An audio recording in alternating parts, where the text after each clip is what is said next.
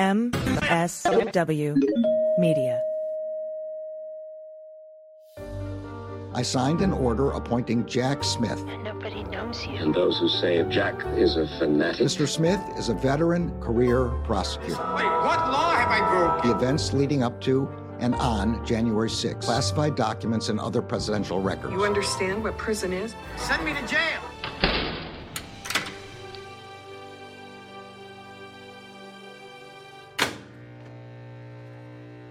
Hey, everybody. Welcome to episode 52 of Jack, the podcast about all things special counsel.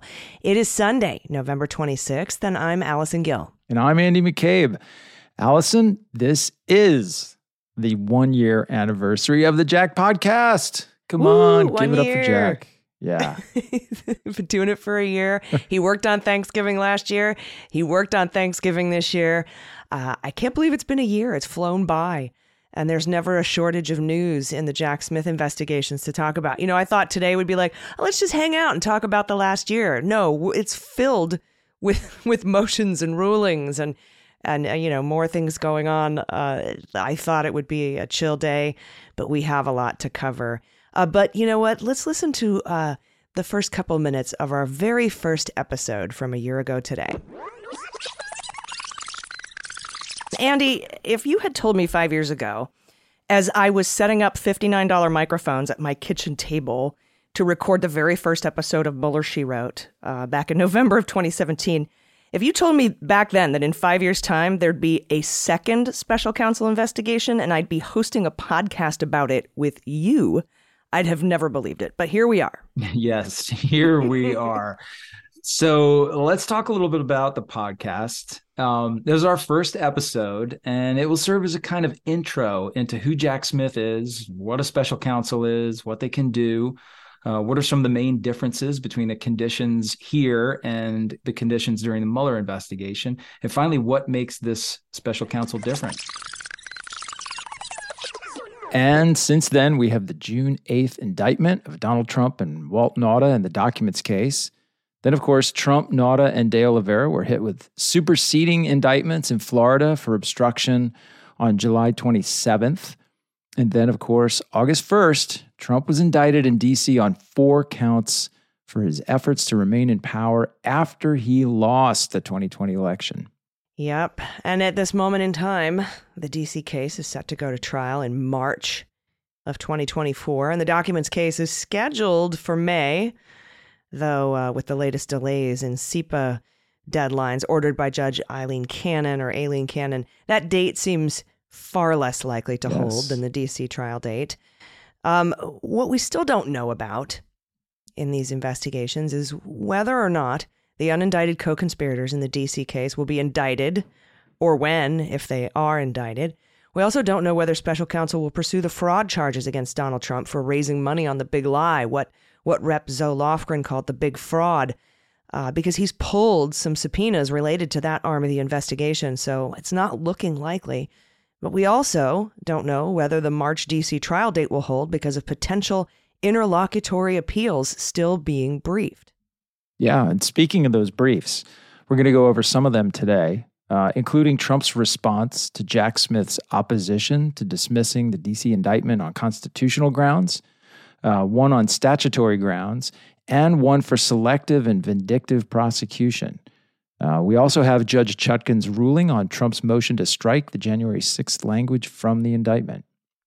Yep. And we're going to cross the streams today. I know they say never cross the streams, but we're going to cross the streams. They say that in Ghostbusters, so it must be true. It must be. If someone asks you if you're a god, you say yes. But we're going to cross the streams because the Department of Justice has filed a notice with the D.C. Appeals Court about the fight, for the D.C. Appeals Court in the fight over Judge Chutkan's, don't call it a gag order, limited gag order, alerting that court, the D.C. Appeals Court, to something that's going on in the fight over Judge Engoron's gag orders in Trump's New York State civil fraud trial. So we're going to cross those streams. We'll have that letter, plus Trump's response to it. And again, just like Thanksgiving, when I said he was working on Thanksgiving, that's what Special Counsel's Office in DOJ was cooking up when we were all, enjoying turkey or whatever we were eating. That's right. That's right. Now, there's also been a crossover between the Fulton County DA's case in Georgia and the D.C. case. Trump's Georgia lawyers want access to the discovery in the D.C. case, and we'll talk about that filing as well. And lastly, of course, we have the media's response to the DOJ's desire not to have the D.C. trial televised. So a lot of stuff on the list today. I think we should probably dig in. But before we do, how about, I got one question for you. All right. What was the most memorable, maybe goofiest, who knows, development in the Jack Smith saga over the last year? What jumps out in your mind as one of the things that we covered, or something that just kind of rings true to you with this whole thing? Ooh, are you going to answer it too? I am. I will answer. Okay, cool. All right. The most memorable. You know what? For me, the thing that sticks out the most is when I got the sup from Jack Smith himself at the. I was in person at the hearing for the trial date hearing where she set the trial for March, and he was there surrounded by his 6 bodyguards, and I'm standing up. We're on a recess. And I almost got kicked out of the court for having my phone out, right? So I'm just like, you could have got thrown in jail for having your phone out, but just to be clear, I'm not trying to upset anybody. So I'm just standing around being quiet, talking to Glenn Kirshner a little bit, talking to my friend Harry Dunn a little bit, and I look over and Jack Smith is standing facing the back of the courtroom, and I see him. We meet eyes, and he gives me that head nod, sup, and that I was like, whoa, and then that I just was like. Sweet. He knows who I am, and he's told his bodyguards to be very wary of me, or he's just being kind and giving me it could have just been courtesy. But you know what? I would take it however you want. I think it's a little, I know who you are. I know what you're doing. Love the podcast. I mean, just, he's got to. He's working every day, Jack Smith. I think the funniest kind of thing that I remember over the last year was the day we were in studio on special coverage in the 12 o'clock hour, like 12 noon. And it was the day that the target letter for the DC case came out. So I want to say it's like July, 18, something like that. And so we're in to talk about that. We're sitting on the panel. John King is down at the other end of the panel from me. And all of a sudden, there's a break to the video, exclusive on CNN. Jack Smith stopping at Subway to get himself a sandwich. And it just was so funny. I actually thought it was a relevant thing to put up. It was just a funny kind of contrast to the seriousness of everything else that was going on. And then John King famously puts his John King spin on it, imbuing it with all kinds of significance. He's like, this is a message to Donald Trump that, we're just going to keep doing our jobs, and, we're not fancy boys like him or something. I can't remember what John said. Yeah, it was something to that effect. And people went We're career prosecutors. We eat at Subway. Yeah, for sure. People went nuts about it. Oh, look, it's horrible CNN. They covered Jack Smith's lunch run. Which it was just funny. I thought the tempest that that came up in the days after was kind of hilarious. But you know what? I don't know anything, so I'm not revealing anything. But I'm just going to say, in my own kind of observations of these things, highly unlikely that CNN and Jack Smith's lunch runs would have just by coincidence been in the same place at the same time. So that's all I'm leaving out there. So sometimes things that appear to be coincidental are actually somewhat intentional. And if that's true, then it puts maybe a little bit, maybe John was onto something there. That's all I'm saying. That's funny. Yeah, I remember, I think it was Kyle Cheney at Politico. He's like, everybody, what do you think this means? And I'm like, well, clearly there's going to be an indictment. If you got a cold cut combo, it means one thing. Yeah, you're going from target to defendant pretty soon. Yep. All right, that's fun. That was fun. Thank you for that walk down memory lane. I forgot about the Subway sandwich. That was hilarious. For sure. So where should we start, AJ? Where are we going first? Well, I think we should start with what, in my opinion, is the most significant ruling from Judge Chutkan in the D.C. case this week. And that's her ruling in the matter of whether to strike January 6th language from the indictment. Now, you'll remember Trump filed a motion to to strike, I should say, language about the insurrection on January 6th because he argued, you didn't indict me for insurrection. You didn't indict me for seditious conspiracy. And that language is now superfluous and prejudicial and incendiary. DOJ's response gave us the first indication that the riot on January 6th is actually going to be like front and center at the case in chief for the prosecution, and that special counsel intends to not only prove that Trump incited the mob and used it as a tool to obstruct the peaceful transfer of power, but also he means to use it as a tool to prove Donald's intent. Therefore, the language is, necessary. It's not prejudicial. It's not incendiary. And in fact, the 1-6 is the culmination of Trump's conspiracy to deprive us all of our rights, that 241 count, and to obstruct the official proceeding, and to defraud the United States, all of the 4 counts in the indictment, and everything that kind of goes with it. So, I thought that this ruling was probably one of the more important rulings to come out of this case. I agree with you. We roll into it thinking about that dual standard for in an issue like this. It's like if the language is irrelevant and prejudicial, then it can get removed. But Chutkan told us exactly what she thought about that when she issued her decision this week. In her decision, she states, defendant has filed a motion to strike inflammatory allegations from the indictment. The motion asks the court to strike paragraphs 10D and 105 through 113 of the indictment. The court will deny defendant's motion. She goes on to say, regardless of whether the allegations at issue are relevant, defendant has not satisfied his burden to clearly show that they are prejudicial.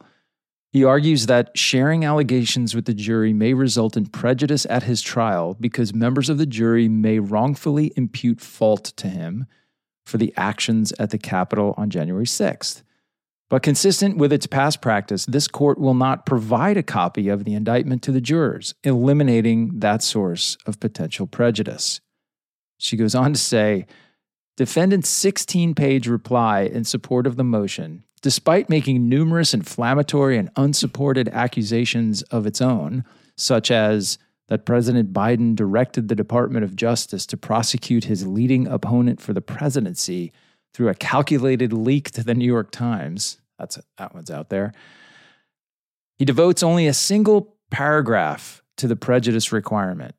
His sole argument is that even if the jury does not receive a copy of the indictment, quote, voluminous evidence exists here that the jury pool has been and continues to be exposed to the indictment and its inflammatory and prejudicial allegations through media coverage relating to the case. But defendant fails to cite even one example of that evidence.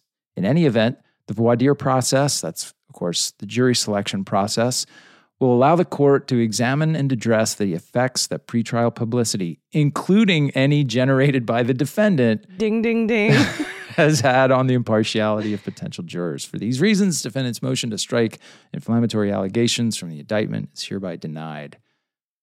Wow, another tour de force from Judge Chutkan. Yeah, I want to put a couple pins in here because first of all, he's saying this, the New York Times leaked to the New York Times. You know, we know how he feels about the New York Times. Remember that for a later filing that comes up where he praises the New York Times. And also that what I think is interesting is that, you know, he says that, his sole argument, right, is that the jury, even if they don't receive a copy, but he's talking about if the jury receives a copy. Because he say that the jury may wrongfully impute or fault to him the actions at the Capitol January 6th. But that is something that Jack Smith intends to prove. I mean, he said in his filing about this, we intend to prove that Donald Trump caused the riot. Right. He caused it. It's his fault. It's solely his responsibility. And so she didn't even touch that. I know I could feel like she wanted to, like, bro, you did. That's what they're going to prove at trial. But okay, we won't go there. Right. You just kind of can feel it between the lines. But yeah, I don't think that that Donald Trump had. I never thought he had a chance with this particular motion, especially the way DOJ and Jack Smith laid out the fact that the riot on January 6th is central to their case. Yeah, no question. I think it's a high bar to get language stricken to begin with, as we've talked about all along. He doesn't even come close to reaching that threshold. The claims of voluminous evidence that the jury pool has been exposed to the indictment and its inflammatory prejudicial allegations. What evidence? He says there's voluminous evidence, shows none. And this is exactly the kind of thing that you do sort out in jury selection. You're going to ask, potential jurors have to fill out a questionnaire. They get asked questions, both in the questionnaire and then under examination by the court, is whether or not they've been exposed to a lot of material from the case or publicity about the case. But most importantly, if they have been exposed, whether they can still be impartial. And if their answer is yes, I've seen things, I heard reporting about the indictment, what have you, but I believe I can be impartial, then they are perfectly qualified to serve. So you don't get to cut language just because it makes you look bad. There's going to be language that makes you look bad in a criminal prosecution of you. You just have to kind of accept that, I think. So, yeah, she's in the right place. And I like that she was like, or shit that you say, buddy. Yeah. Like, because here he is saying, this indictment will make the jurors think things, but all the stuff I say publicly, right, and calling everything unfair, that's all totally fine. It's perfectly fine to allege a massive conspiracy directed by the White House that resulted in this. Basically, that would have resulted in an improper influence on the judiciary. That's okay and not inflammatory, but it's the bad things you say about him are. So she's clearly pointing to his hypocritical double standard here. Those things don't help you with the judge, and clearly he's kind of lost the battle of her to have her respect at this point. I think they know that these appeals and motions are really about creating a record for what he hopes will be the next round of judges that looks at this, which should be the appellate court. Was what I was just going to say, is that, again, these are just placeholders for him filing an appeal. So later on he can say, well, they didn't strike this language, and that's why they found me guilty. So that's how it's going to go. All right, we need to take a quick break, but we have a lot more to get to. Everybody stick around. We'll be right back.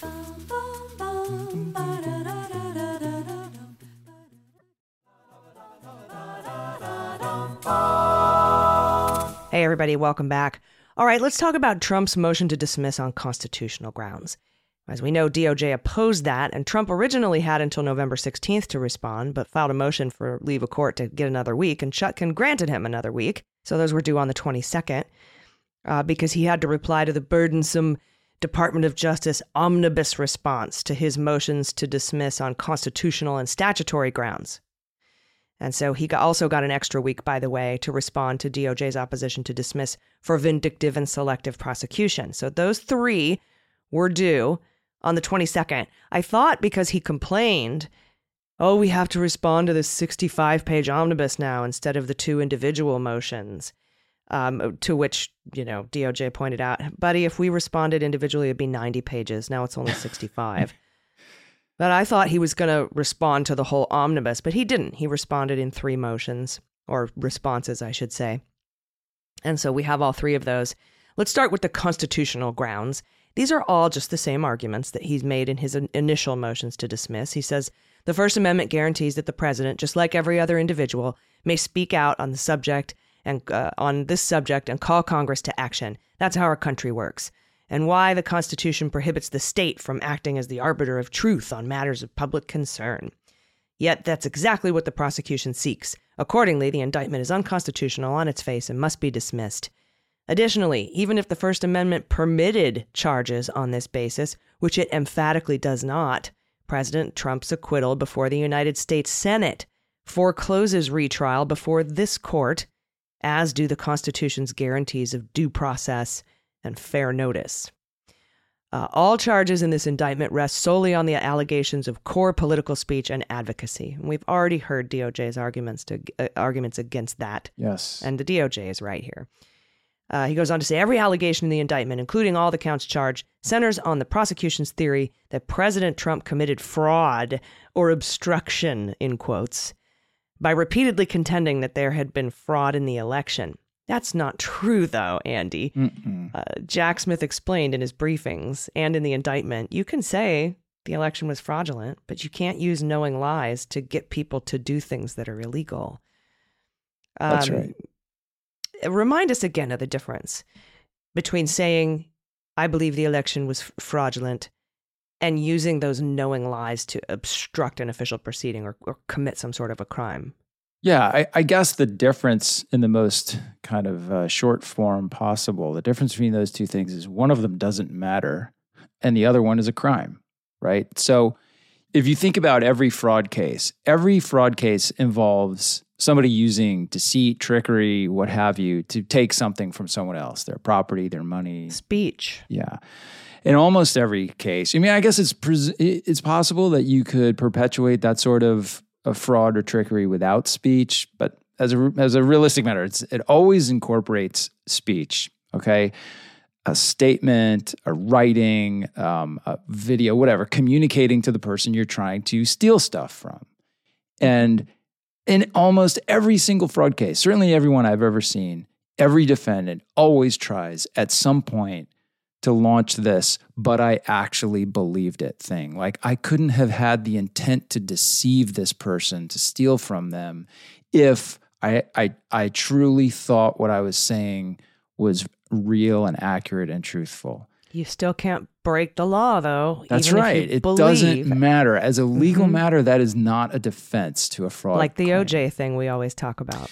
What they're trying to do with comments like that is appeal to the jury, to plant the seed of doubt in one juror's mind that, I don't know, he seems like a nice guy, maybe he's telling the truth, sort of thing. But as a purely legal matter, it's not a defense. That the fact that we've said it a million times, the bank robbery example, the fact that you believe that, that was your money in the bank doesn't permit you to take out a gun and threaten the teller and demand your money back. It's the same thing here. He's used lies and obstruction in an effort to obstruct. What he was charged with in the indictment was not just purely a statement. It was the acts of trying to put pressure on Mike Pence to get him to delay the certification of the vote, or the acts of coming up with or endorsing or approving the false elector scheme. There's 6 different Sending the things, mob to the Capitol. Right. So that's the difference here. So all this First Amendment argument, I mean, maybe it's got some jury appeal if you're looking for kind of jury nullification, but it's not. There's no beef. Well, I got to imagine, where's the beef? I have to imagine if every single fraud case you've ever seen, eventually this comes up, that the prosecutors are ready to... People get convicted anyway. So ready to that's argue. That's kind of the way it goes. Like the guy who was telling people you could vote for Hillary by texting. Right?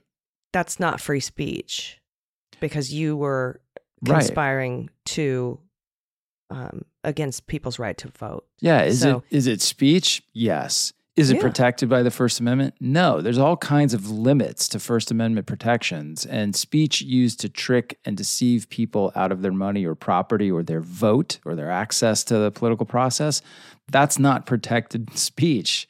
Yeah. Well, he goes on to make those arguments, the same ones again. He says claims of fraud in the 2020 presidential election are protected speech. The First Amendment problems with the prosecution's novel and unprecedented theory. No, we've indicted a lot of people on this, of criminal liability extend not just to the indictment, but to the underlying criminal statutes charged herein. If the prosecution is correct and those statutes criminalize acts of core political speech and advocacy, as charged in this case, those statutes are facially unconstitutional under the First Amendment. No. The impeachment judgment clause and principles of double jeopardy bar the prosecution of President Trump after his acquittal by the Senate. No. And the indictment violates due process principles of fair notice. Again, no. So same arguments. I didn't see anything new in this filing. Yes. Yeah. Regurgitation of what we've seen many times. And buckle in because you're going to probably see him 100 more times before this is over. So next up is Trump's response to DOJ's opposition to dismiss the indictment on statutory grounds. And he makes the same arguments as he did in his initial motion to dismiss. So, according to the prosecution, robotically incanting the claim that President Donald J. Trump's statements about the 2020 presidential election were false and that he knew that they were false is sufficient to support its charges. It's kind of a bizarre description of the indictment and what the prosecution is actually alleging here, but nevertheless, remember where you are.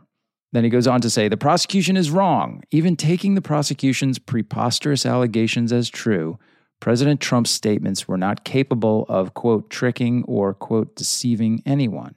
Which there's probably a lot of January 6th defendants who would dispute that characterization as having gotten up in court and said the only reason they were there is because Trump told them to go to D.C. But nevertheless, he goes on to say, the prosecution does not show the indictment alleges deceit, trickery, or dishonest means. The prosecution does not grapple with the fact it alleges political advocacy, not obstruction, which actually it does address that. The indictment fails to allege that President Trump had the requisite actus reus or mens rea. Those are, of course, the actions and intent necessary in every criminal statute. Well, I guess they might not if they took all the January 6th language out of the indictment. Which is why Trump wanted that in the first place. Good try. That's not working out for you. President Trump lacked fair notice, and the indictment should be dismissed with prejudice.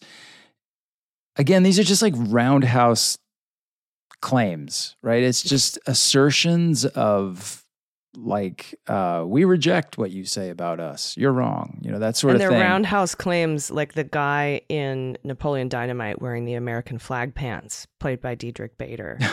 It's like, you don't want to take a roundhouse from somebody wearing these babies. That's right.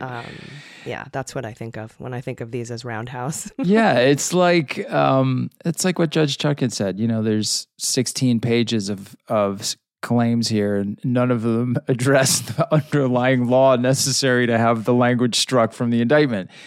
That's basically what this is. And as we've said it 100 times, it's just setting the stage for being able to refer back to the rejection of these motions, which I think most of them will be rejected, as grounds for appeal.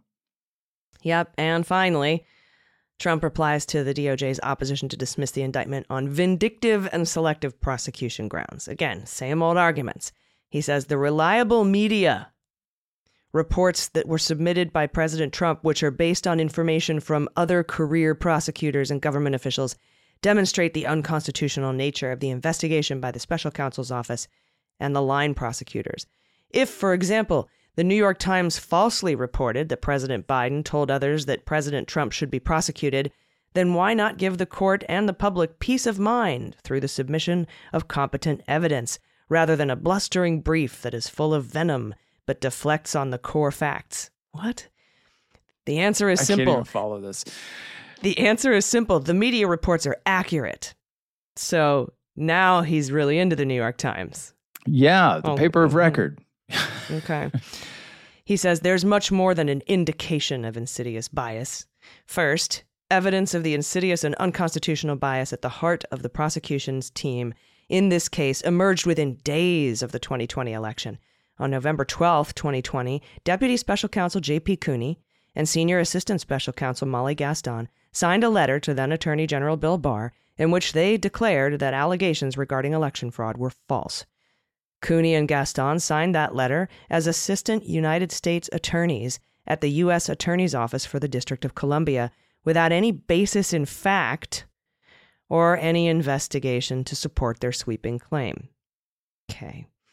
Cooney and Gaston are now prosecuting the indictment in this case, in which they have alleged senior leaders inside the Justice Department told Trump on multiple occasions that various allegations of fraud were unsupported. They did, and they all testified that they did.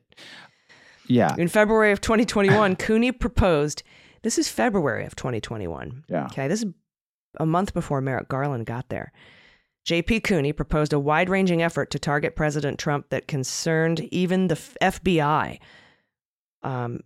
First of all, do you remember, Andy, when Trump accused Jack Smith of waiting until now to bring this indictment and investigate so he could interfere in the election? But here, He's saying they were looking at it all the way back in February of 2021. Yeah. He's going back to a letter on November 12th of 2020. I mean, it's almost 3 years before he was indicted.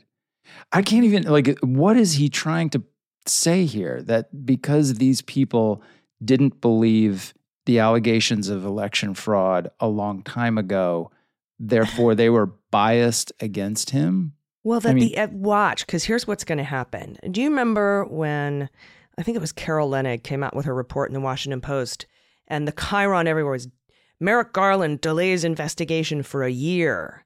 FBI doesn't open investigation until April of 2022, and everybody was like, that damned Merrick Garland delaying the investigation, blah. Well, here, this is what he's trying to get at this. He goes on here to say, in March of 2021, during a 60 Minutes interview in violation of DOJ policy, Mike Sherwin declared publicly that President Trump was being targeted by the DOJ and suggested that statements from soccer moms had moved the needle.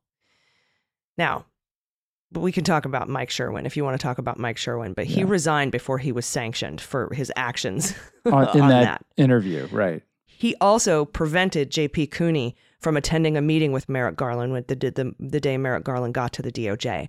He did not want Merrick Garland to hear what J.P. Cooney had to say.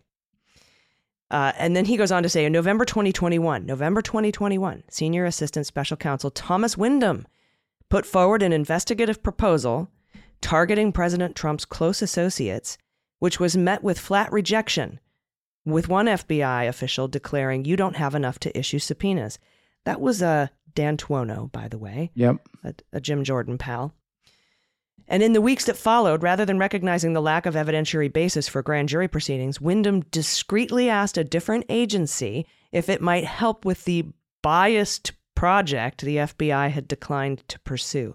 This is when Windham went to the Inspector General, and that is why all these phones were seized by Inspector General agents and not the FBI.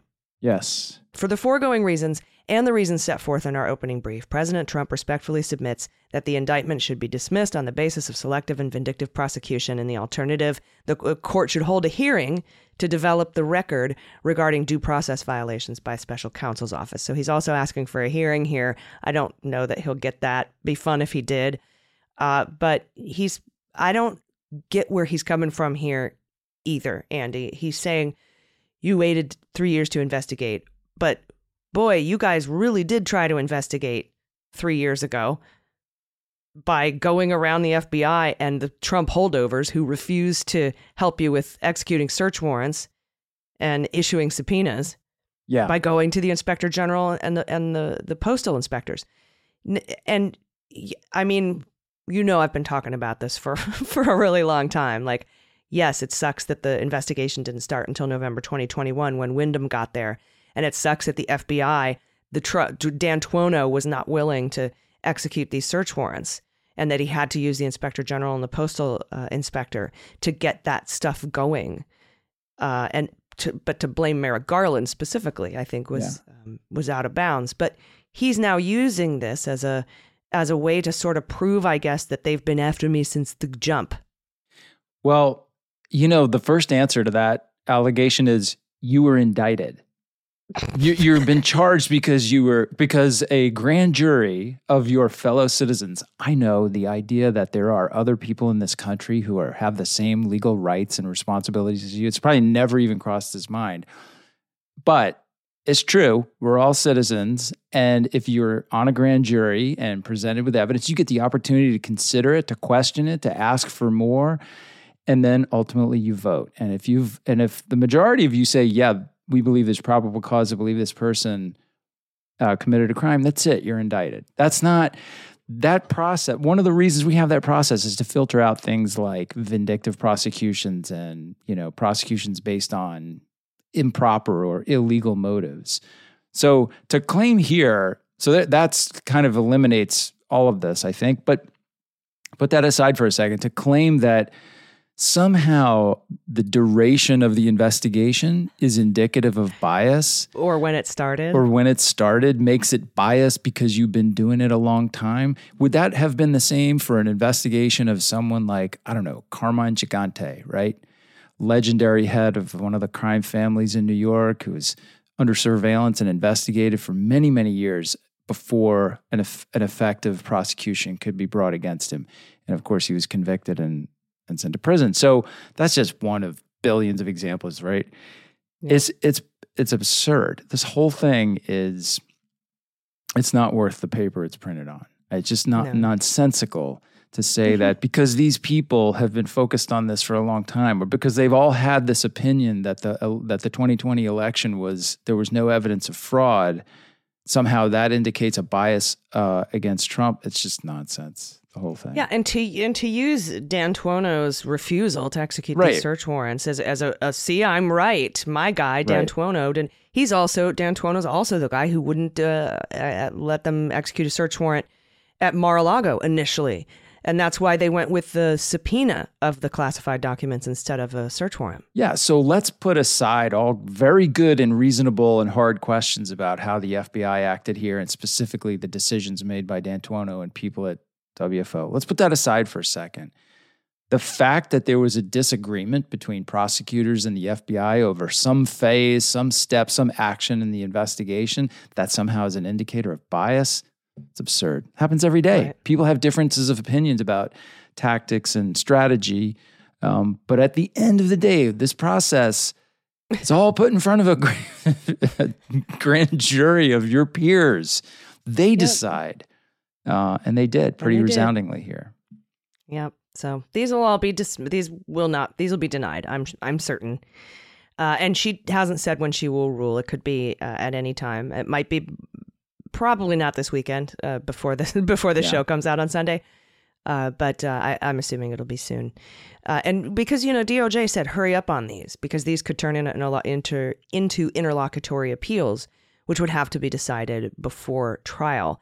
And we don't want to hold up the trial date. So we'll see what happens. All right, we'll take another quick break, but we will be right back. Stick around.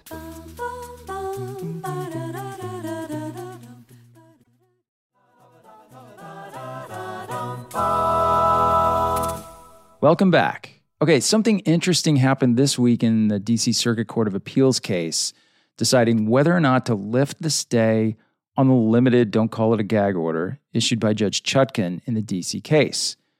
In their appellate brief, the DOJ mentioned the dual gag orders issued by Judge Engoron in the New York State civil fraud trial. So now here comes that crossing of the streams.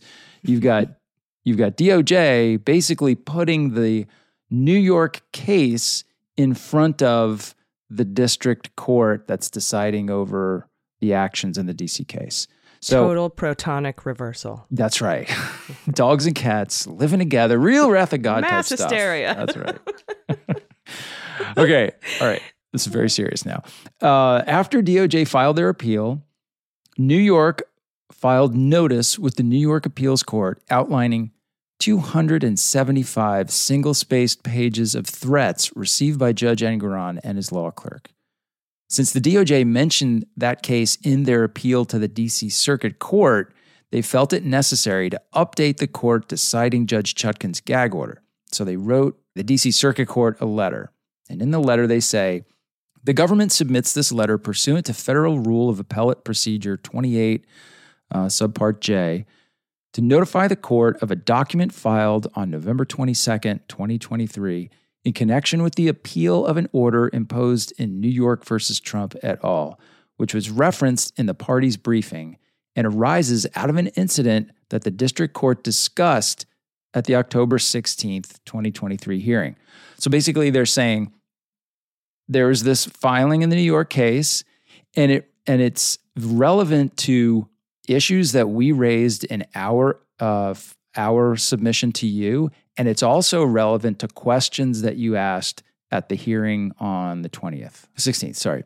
So they go on to say, specifically, the government refers the court to Exhibit E to the attached affidavit, which is a sworn affirmation by an employee of the New York State Unified Court System assigned to the Judicial Threats Assignment Unit, discussing the defendant's October 3rd, 2023 social media post, which, quote, resulted in hundreds of threatening and harassing voicemail messages that have been transcribed into over 275 single-spaced pages.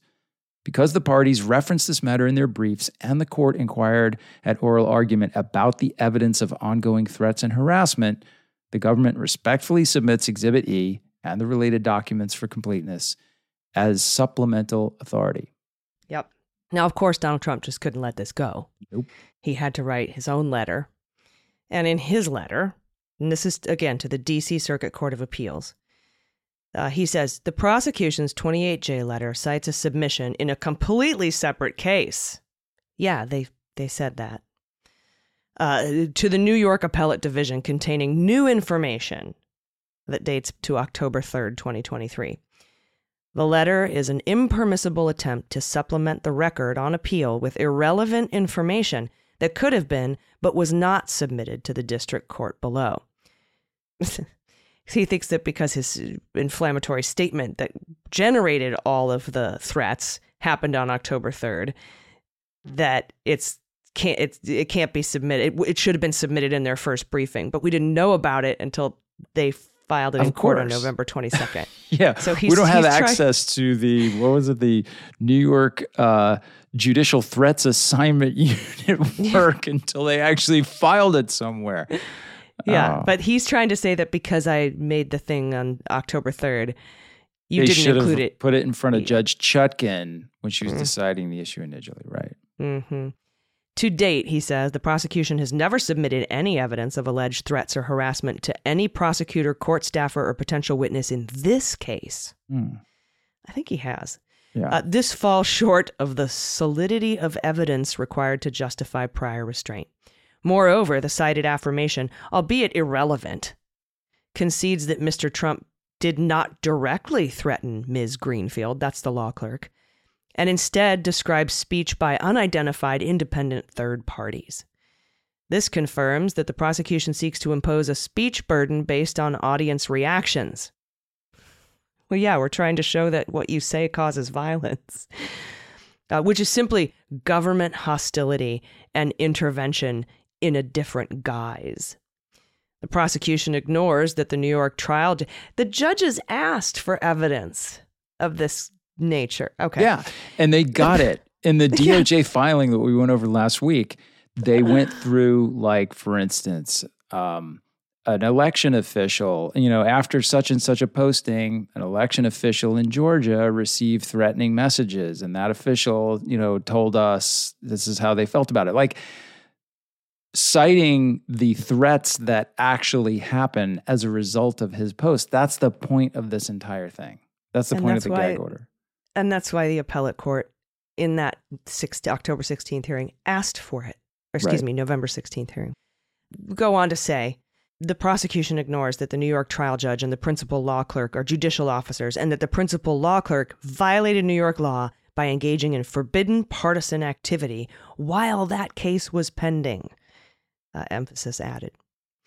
The special counsel has brought an inflammatory, lawless indictment, has made false and misleading statements about President Trump, and has leaked confidential information in order to harm President Trump. Both the indictment and the gag order represent an unconstitutional attempt to silence President Trump. They're clearly election interference. And this is why this brought up a question for me. Again, they accused the Department of Justice of leaking confidential information to harm President Trump, but offers no evidence of that fact. And that feels like I would want to file sanctions against a lawyer who said that. Do you know what I mean? Like, do you remember all the election fraud claims that the Kraken Elite Strike Force filed in Michigan without doing their due diligence to check on the veracity of those claims? As is part of their job as a member of that bar. And here we have for now a second time this week, a lawyer saying that the DOJ is leaking confidential information to harm Trump, not providing any evidence. And they can't, if they had evidence, they'd put it in here, especially in their selective and vindictive prosecution BS filing. Right. So they're just making false accusations without vetting, or they're knowingly wrong. And that, I feel like, is a sanctionable thing, but I don't know, maybe I'm just looking too far into it. It's a very much of a gray area, right? yes, they're throwing out all kinds of unsupported allegations. And in the least case, those unsupported allegations should have absolutely no bearing on how the court decides the matter that's in front of it. I really don't think they will have any bearing on that. And in fact, most attorneys would never do this because they don't want to lose the confidence and the credibility of the court that they're in front of. Like, if the appeals court gets the idea like these guys are just ranting and raving and there's no facts behind what they're saying, they're less likely to take your argument seriously and rule in your direction. So most people wouldn't do it. As for the question of sanctions, there's a really kind of a thin, nebulous line between strenuous, kind of vigorous advocacy for your client, and when do you go over that line and now you're into like wasting the court's resources, maybe putting other litigants under undue burdens to respond to things that are nonsensical.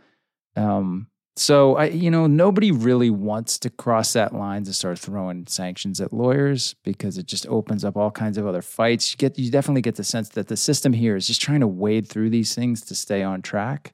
Yeah. So I think there's a little bit of entropy kind of working against you there. Could you end up in a situation with sanctions? Absolutely, you could. And certainly if it keeps going in this direction, we might see that. But I think we're probably a little bit short of it so far. But I don't know. Look at the other case where they filed, what'd you get? Trump and Alina Habba, $200,000 worth of sanctions fines. $1 million bucks. That's right, 900,000 something, yeah. Mm-hmm. So it does happen. I think if they did it here, it'd be immediately pointed at as yet another violation of Trump's First Amendment rights. So nobody wants that battle as well. I think that's why they're poking at it like that. So. Yeah. All right, we have just a couple more stories and a couple of questions, but we do need to take one last quick break. Everybody stick around. We'll be right back.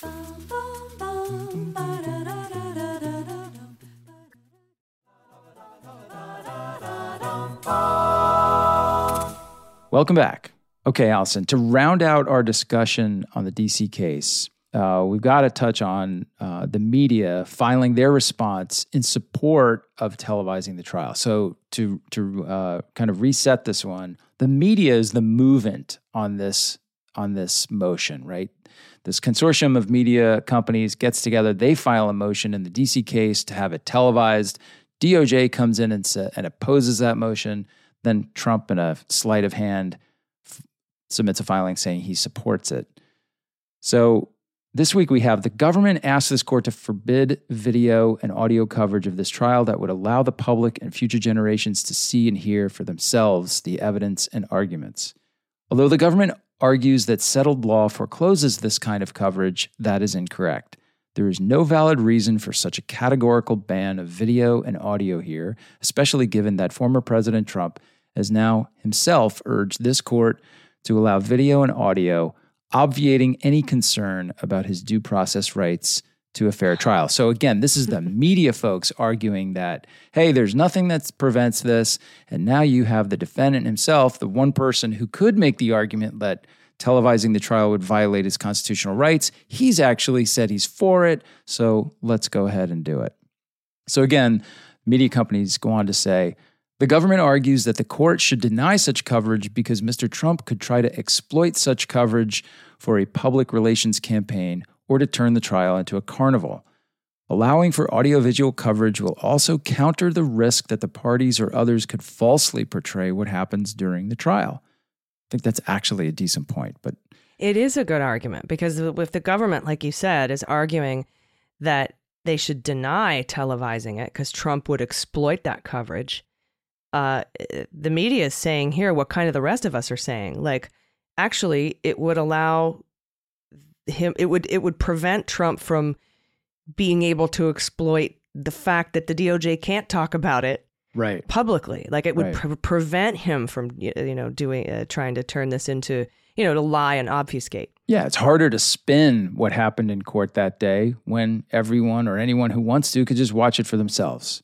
So they go on to say, this court should, 1, permit NBCU News Group to create a video and audio record of the March 2024 trial of former President Donald J. Trump via a pool camera and broadcast it to the public with only limited delay necessary for this court to assess whether compelling interests justify withholding any portion from the public for a limited time, or 2, alternatively, provide a live feed of the trial to NBCU News Group and other news outlets and authorize them to disseminate it to the public, or 3, at minimum, create a video record of this trial for historical purposes that will be released to the media and the public with minimal delay. So those are their 3 options, their 3 asks for what they would like to see.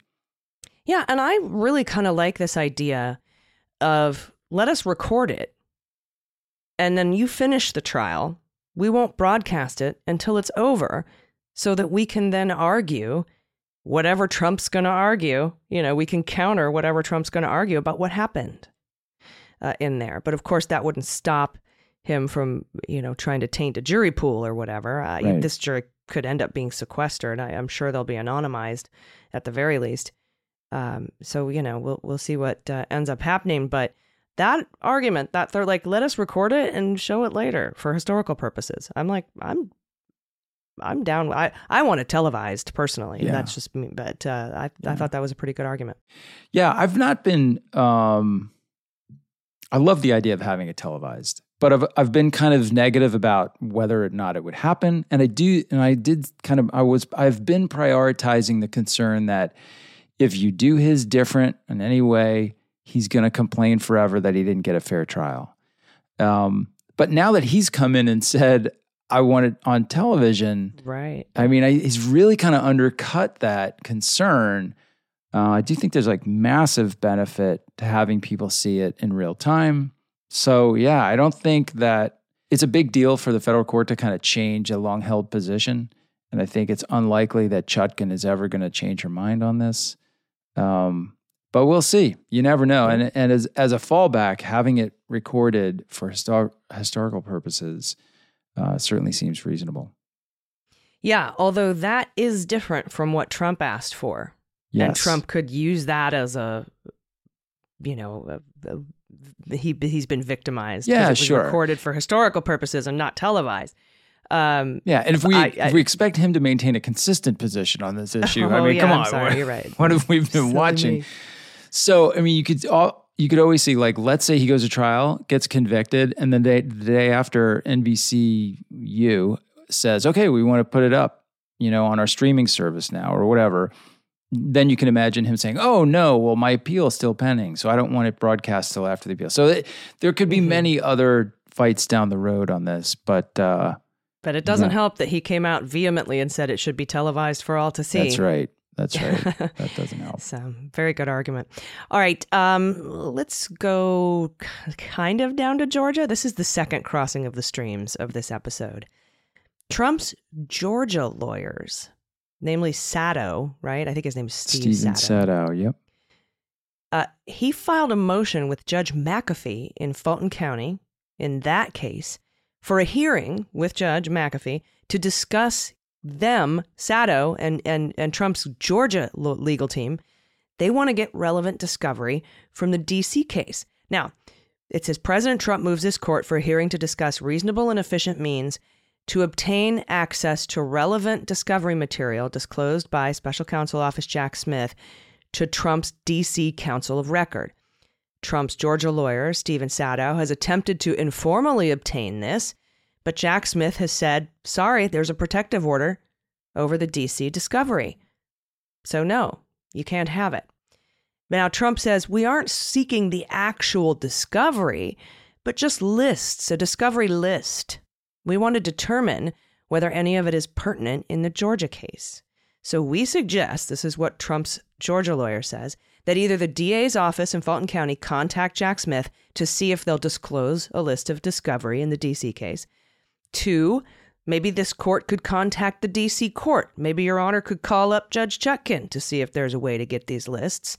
Or 3, this court allows Trump to subpoena the special counsel for the list of discovery. And the first thing that popped into my head, Andy, do you remember when Concord Management was a Russian company that was indicted? It was an entity indicted by Bob Mueller, run by Yevgeny Prigozhin. they went to court to get in discovery. They hired some American lawyers and asked in discovery for all statecraft and spycraft going back to 1942. We need all of it. And that's when Bob Mueller's like, just we dropped the case. Never mind. Like, I have a shut up. vague recollection of that one. Yeah. Like, I'm not even. First of all, no, and second of all, this is just a waste. You're just wasting the court's time. Yeah, you're abusing the court system here. Yevgeny Prigozhin and Concord Management. That's who ran the Internet Research Agency, the troll farm. The IRA, right? Infamous IRA, yeah. So, yeah, this just seems like Trump wanting to get his eye on the D.C. discovery list and his Georgia lawyers to be able to get their eyes on it. But it's got a protective order over it. So I don't know. This just seems weird to me. Yeah, it is weird, especially when you consider that, Trump is getting all the discovery in that case. What's different, what maybe people don't understand, is that the DC case, the protective order, limits the discovery in that case to be seen by and shared with Trump, of course, because he's the defendant, and his lawyers in that case. So those lawyers, simply because Trump has another lawyer, Stephen Sadow, who's handling this stuff in Georgia, Trump's DC case lawyers can't hand him everything they're getting from the special counsel's team because that would be a violation of the protective order. And he wants his Georgia lawyer to have this. So he wants his Georgia lawyer to see all this stuff that he's seeing in the DC case. I mean, and Trump can't give it to his Georgia lawyer because that would also violate the protective order. Correct. Even though that communication around handing that stuff off could arguably be covered by attorney-client privilege, it can't be because it'd be violating a court order, so it would not be covered by privilege. So anyway, they're trying to do it the right way, and I'll actually give them some benefit of the doubt here. If you're Trump's lawyer in Georgia and he's facing a RICO indictment for a lot of the same stuff, a lot of the same behavior, you want to know, what does the federal system have? What information does the federal system have that could help your defense of him in Georgia? The problem is it's just weird because there's no requirement. Like, you are entitled to the discovery. Like, is there any exculpatory information up in D.C. that could help him down in Georgia that maybe the DA in Georgia doesn't have, so he wouldn't get? Right. So if the DA doesn't have it, they're under no obligation to turn it over. Right. So they could, if, let's say Jack Smith has exculpatory evidence that could help Trump, as long as Fani Willis doesn't know about it, she doesn't have to hand it over. Well, then you should just ask for any exculpatory evidence, not the entire discovery list. I actually see them coming up with some sort of a accommodation here. I think that they'll come up with some sort of accommodation to kind of resolve the request. I mean, I'd be willing if I were Judge Chutkan to be like, you can have the Brady material and the Giglio stuff and stance. Like, you can have the potentially exculpatory information relevant. It has to be relevant to your charges down there. But the entire discovery list, no. Yeah, I see them coming up with something like that. And really all it takes is a modification of that protective order, and then it can be handed over. So I think that's where that one will end up, but we'll see. Cool. Yep, we will. And I'm assuming we're probably the week after Thanksgiving, which is this week, we'll probably get some of these decisions. And we'll find out whether or not, we don't have to find out whether or not he'll appeal. He will. Everything gets appealed. But we'll see what the D.C. Circuit Court of Appeals, what kind of briefing schedule they slap on these things. They did an extremely fast briefing schedule in the Don't Call It a Gag order. So I imagine they will do the same, especially for things that are potentially interlocutory, those things that could stop the trial date from happening until they're decided. All right.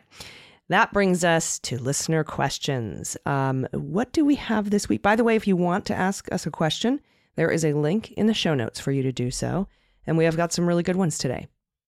Yes, we do. We have a couple.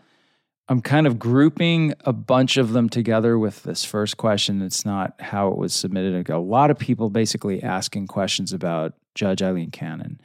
And most of them kind of end with a question about recusal or removal. So I just wanted to hit this real quick to kind of clarify a few things.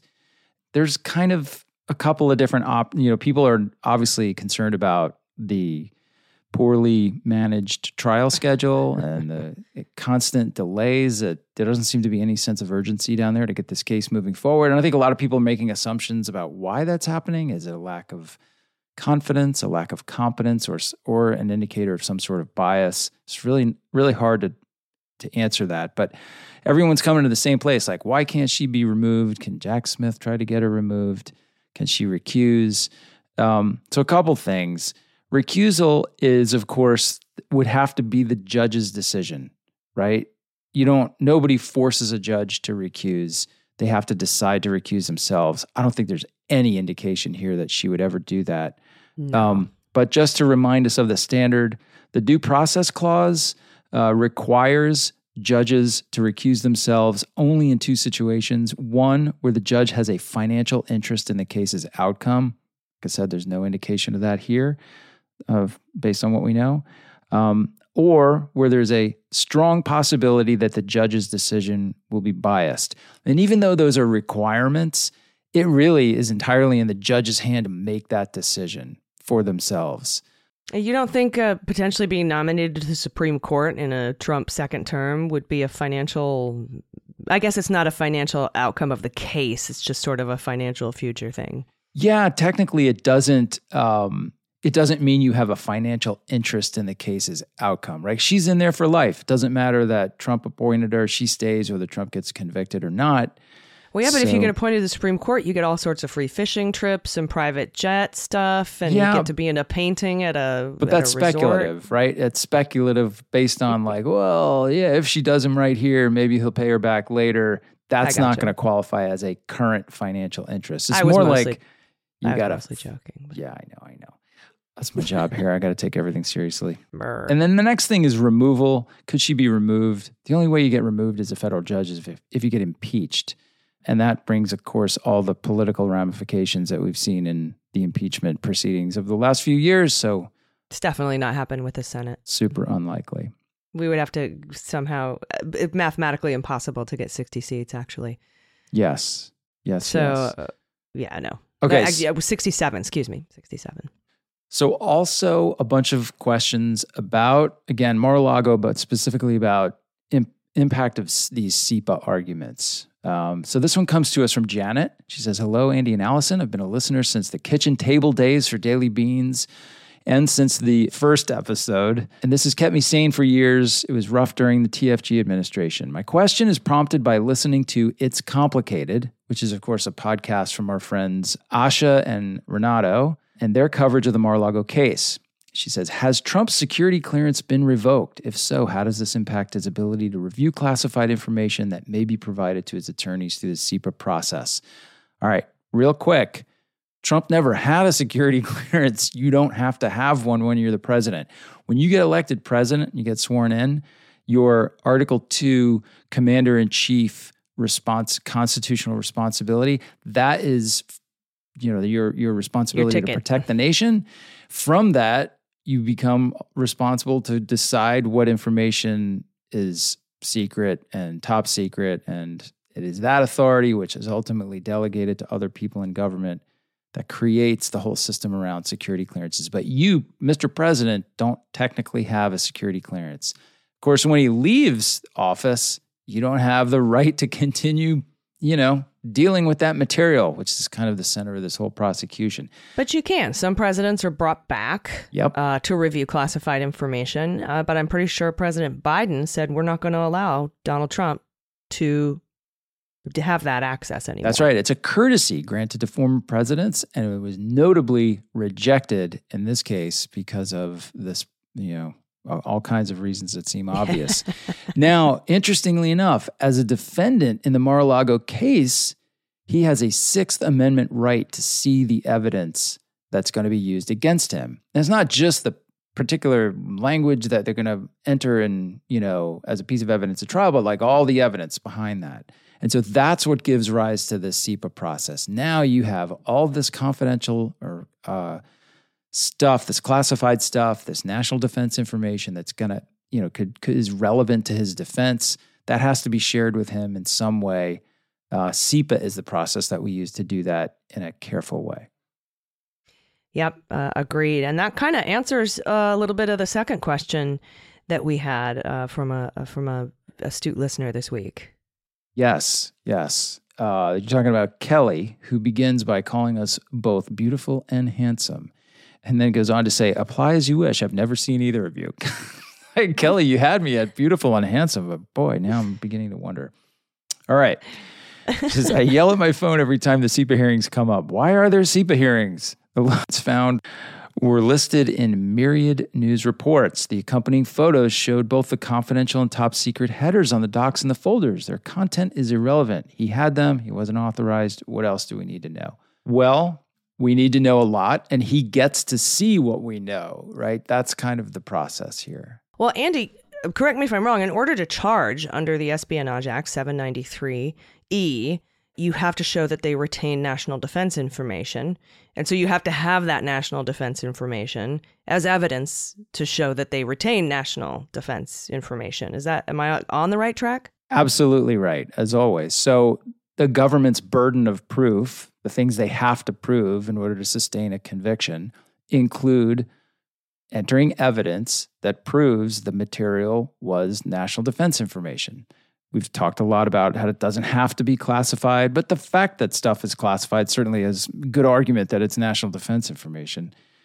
So they have to base their prosecution on specific pieces of evidence that qualify, that can be considered national defense information. In order to do that, that stuff has to come in and be put before the jury for the jury to make that factual decision, right? The jurors are the triers of fact.